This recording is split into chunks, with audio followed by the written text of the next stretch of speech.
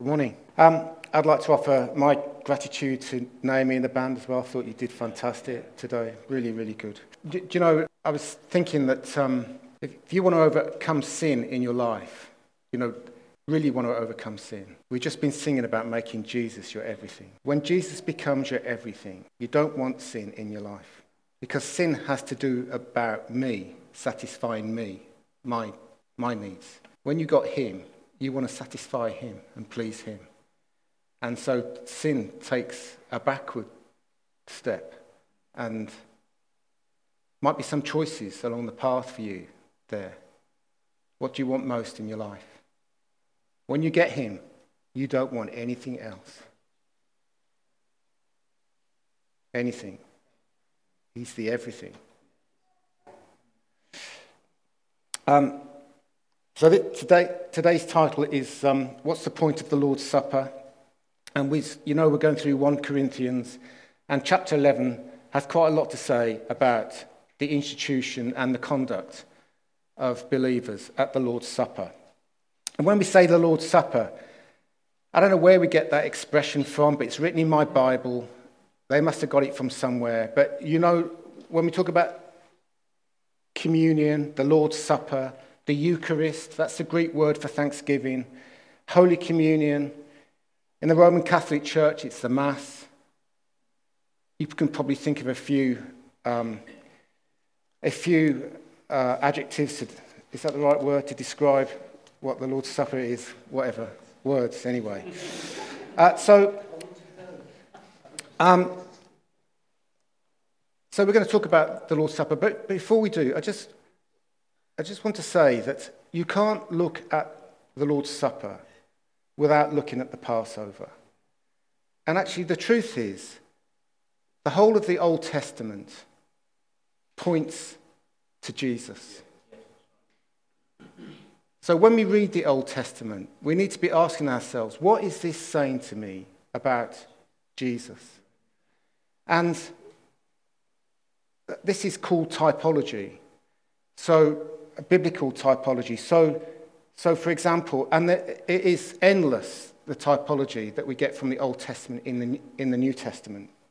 So for example, Moses went up to the mountain for 40 days and nights without food and water to seek God. I'm just giving you one or two examples. Jesus went into the wilderness for 40 days and 40 nights.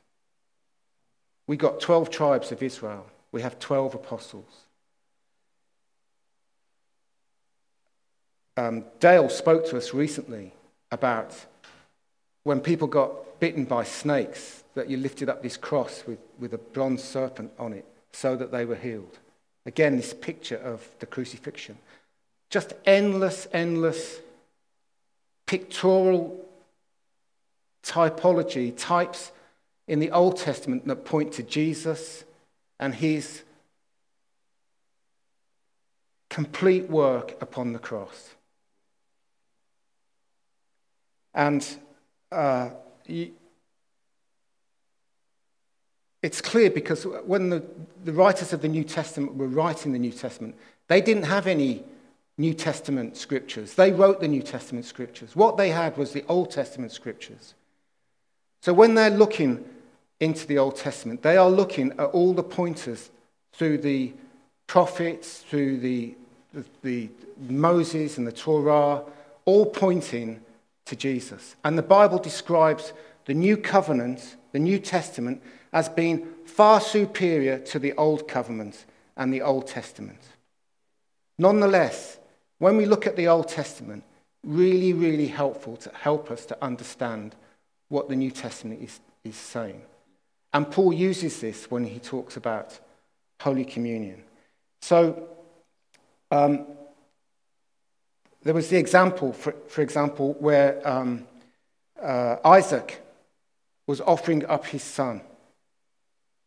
Remember, he was offering up his son to God out of obedience to what God had said. And God says, no, right at the last minute, he presented to him. What did he present to him? A lamb. A lamb that was the substitute that took the place, because he was looking to see whether Abraham gave his full heart and his devotion to God. And when he realized that he did, he provided the lamb that took the place of Isaac, his son. Again, a picture of Jesus, the Lamb of God, taking the place. And so to understand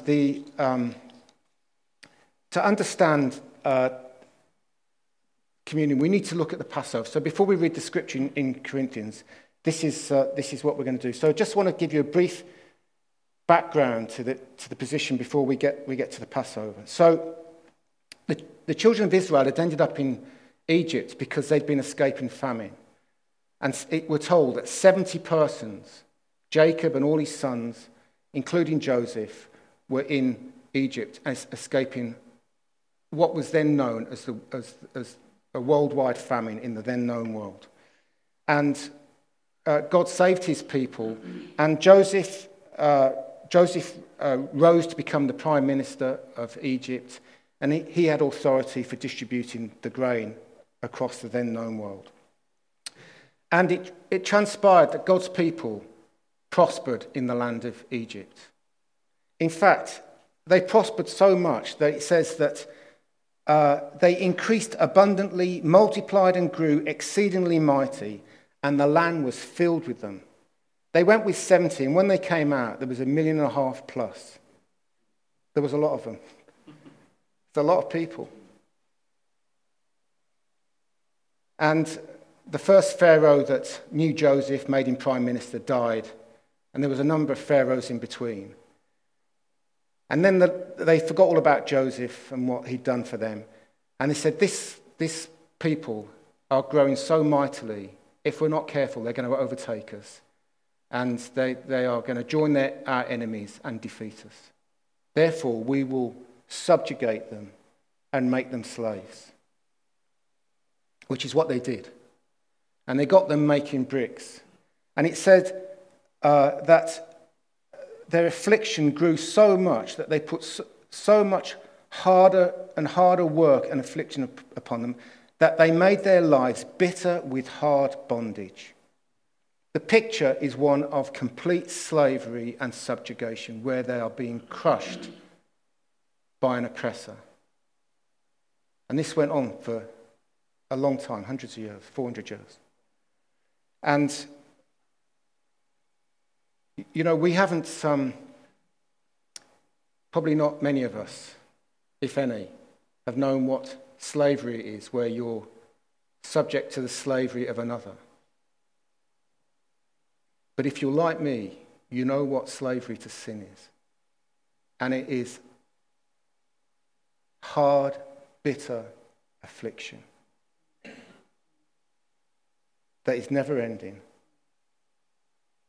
It grows harder and harder until you find Jesus in your life and his salvation. So God saw the oppression of his people. He always does. And he heard their cry. He always hears our cry. And he raised up this is another typology. He raised up a Messiah-type figure in Moses,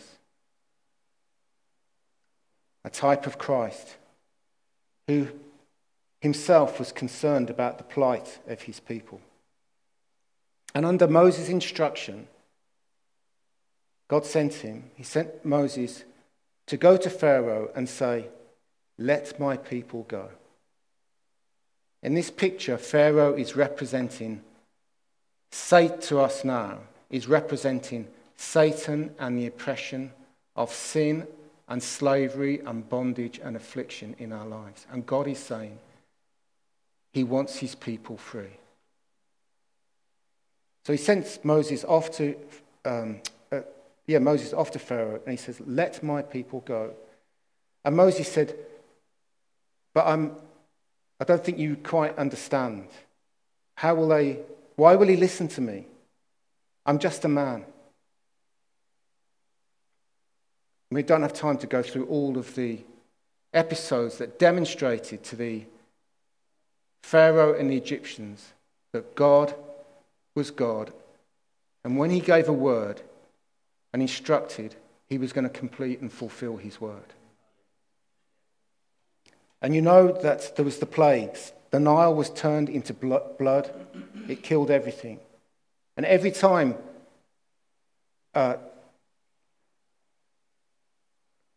Pharaoh found reason not to let God's people go. There was a plague of frogs, a plague of lice, a plague of flies.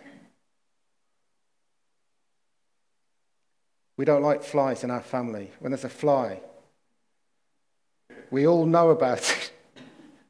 Don't we, Kim? Especially if they're wasps or hornets.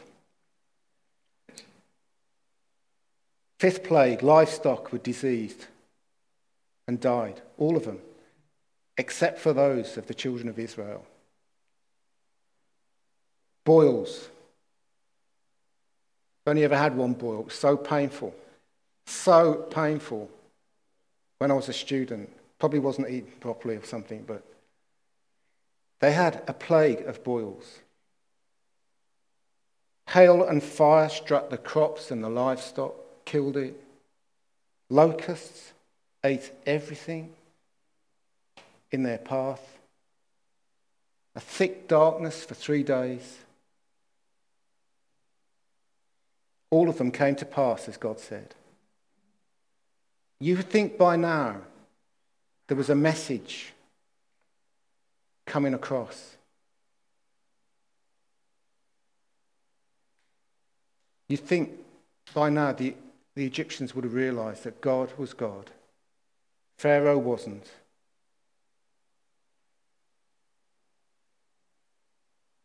And all the time he's making the life of the Israelites, the Jews, harder and harder. And then the final plague, which is almost unspeakable, but that every firstborn male of everything, humans as well as animals, would die. But there was a way out. And this is the story of the Passover. And we're going to read this now. Now the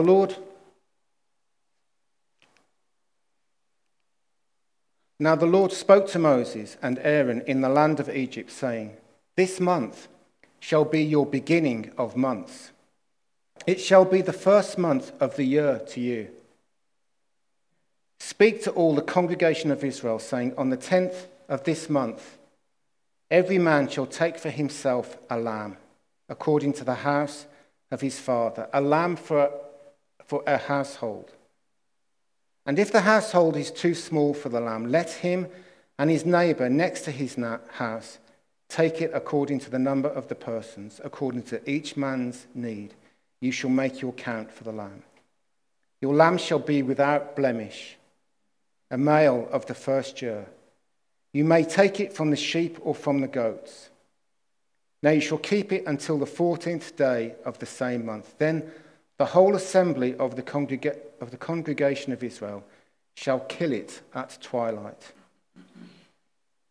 And they shall take some of the blood and put it on the 2 doorsteps and on the lintel of the houses where they eat it. Then they shall eat flesh on that night, roasted in fire with unleavened bread, and with bitter herbs they shall eat it. Do not eat it raw, nor boiled at all with water, but roasted in fire, its head with its legs and its entrails. You shall let none of it remain until morning, and what remains of it until morning you shall burn with fire, and thus you shall eat it, with a belt on your waist, your sandals and your feet, and your staff in your hand, so you shall eat it in haste. It is the Lord's Passover. For I will pass through the land of Egypt on that night, and will strike all the firstborn in the land of Egypt, both man and beast, and against all the gods of Egypt I will execute judgment. I am the Lord. Now the blood shall be a sign for you on the houses where you are. And when I see the blood, I will pass over you, and the plague shall not be on you to destroy you when I strike the land of Egypt. So this day shall be to you a memorial, and you shall keep it as a feast to the Lord throughout your generations.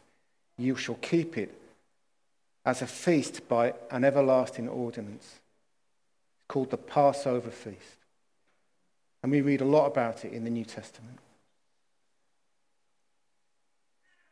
So God sent his final warning to Pharaoh. And he said to them, if I don't see the blood of the lamb upon the doorposts and the lintels, the firstborn will die in every family and every animal. They will have seen the Jews painting the blood of the lamb on the doorposts and upon the lintels. Interestingly, marked the beginning of a new calendar. This was such a momentous day. It set up, God instituted a new calendar. This was a new beginning for the children of Israel. They were going to leave Egypt and march into the promised land, take over the land that God promised them. They weren't perfect at this point. I want you to understand, they weren't without sinfulness. In fact, we read about rebellion in the children of Israel. It goes on for decades. They weren't without sin.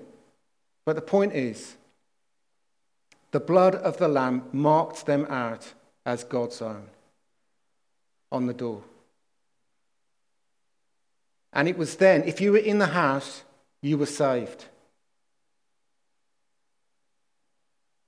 In the church, we've got this topsy-turvy where we think somehow have to behave before you believe, and then you belong.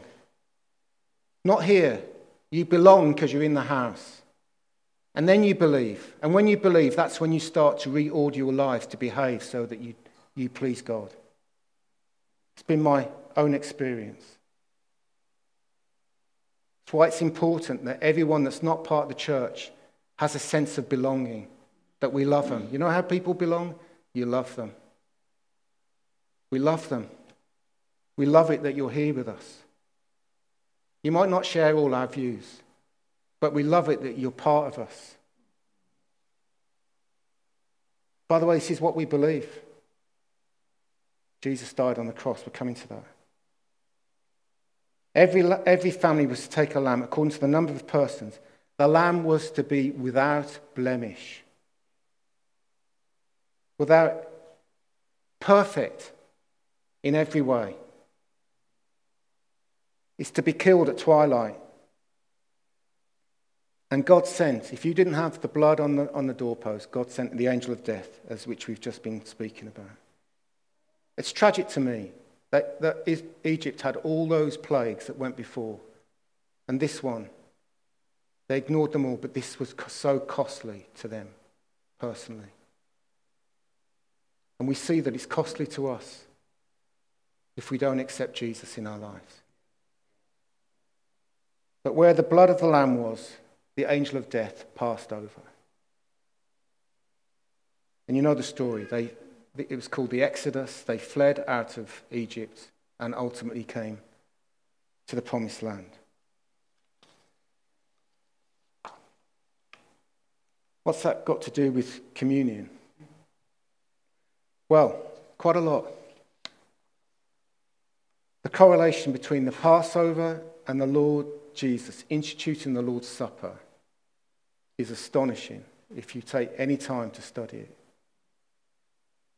Just want to pick out some key, for me, what were key issues. Like the Passover, it was God himself in Jesus that instituted the Lord's Supper. God gave the instructions for Passover. God gave the instructions for communion, the Lord's Supper, to his disciples. If God tells us to do something, it's important to us that we do it. We were talking and praying only this morning.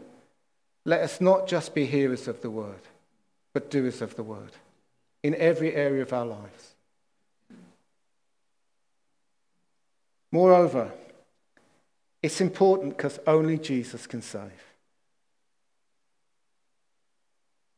Jesus instituted the Last Supper on the day of the Passover meal. He sent his disciples off to go and prepare the Passover meal. That's exactly what they were celebrating on the weekend that he was crucified. And at the meal, the night before he was crucified, Jesus gave the instructions. By the way, when John the Baptist saw Jesus coming, they hadn't heard prophetic words for 400 years. John the Baptist says, "Behold, the Lamb of God who takes away the sin of the world." He saw it. The Lamb of God who takes away the sin of the world. Jesus became the sacrificial Lamb of God. We don't hear Jesus making mention of the Lamb at the Passover meal. He is the Lamb. He is the Lamb. The Lamb of God himself, the Son of God, was at the Passover meal where Jesus instituted Holy Communion. He was totally unblemished. It's just amazing. Totally unblemished, the Son of God. He has power over sin and death. The breaking of the bread is to represent the brutal manner in which Jesus' body would be beaten and tortured. And like the Passover lamb, not one bone of his body was broken.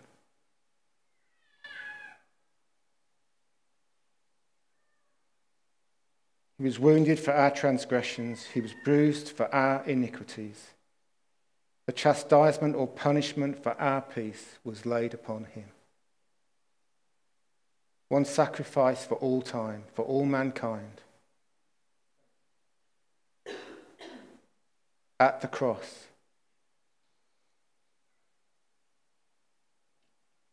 Drinking of the wine from the cup is to represent the blood of Jesus' blood being shed for us. The Bible's clear that without the shedding of blood, there is no forgiveness. The bread and the wine are symbols. We respect the Roman Catholic Church. Got some lovely Roman Catholic friends. I don't join with them, we don't join with them in believing that the bread and the blood and the wine become the body, literally the body and the blood of Jesus. We don't believe that. They are symbols for us, but nonetheless, hugely powerful symbols of Jesus' death.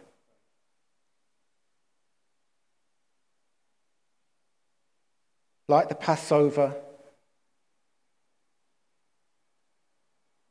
we come to the Lord's table with faith. Faith. We believe Jesus' body was given for us. His blood was shed for us. They believed by painting it upon the doorposts.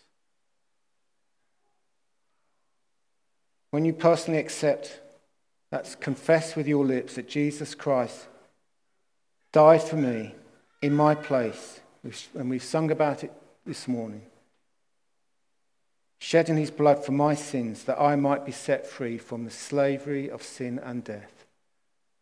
That's what Jesus is saying that we are to remember when we come to the Lord's table.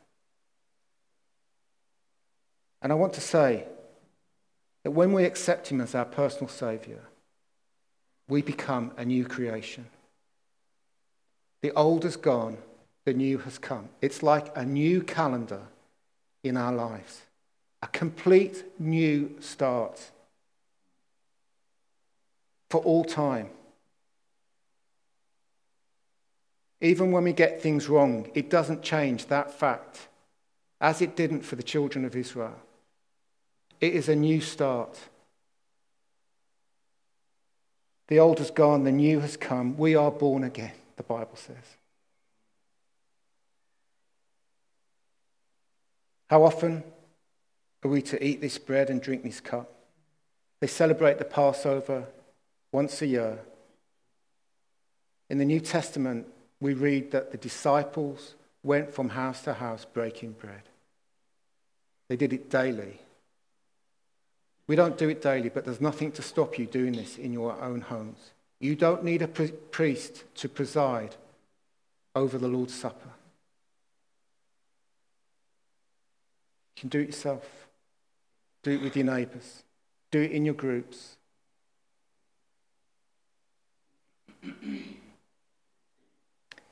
Let's read what Paul says in Corinthians.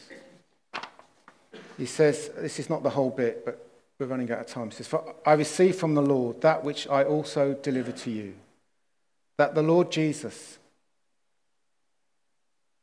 In fact, can I invite Adam and Ian up? They're going to break bread just as I read this out. "For I received from the Lord that which I also delivered to you, that the Lord Jesus, on the same night on which he was betrayed, took bread." This is the same night as the Passover. "Took bread, and when he had given thanks, he broke it and said, 'Take and eat. This is my body, which is broken for you. Do this in remembrance of me.' In the same manner, he took the cup after supper, saying, 'This cup is the new covenant in my blood. This do as often as you drink it in remembrance of me. For as often as you eat this bread and drink this cup, you proclaim the Lord's death until he comes.'" Paul also admonished the Corinthian church because there was division. He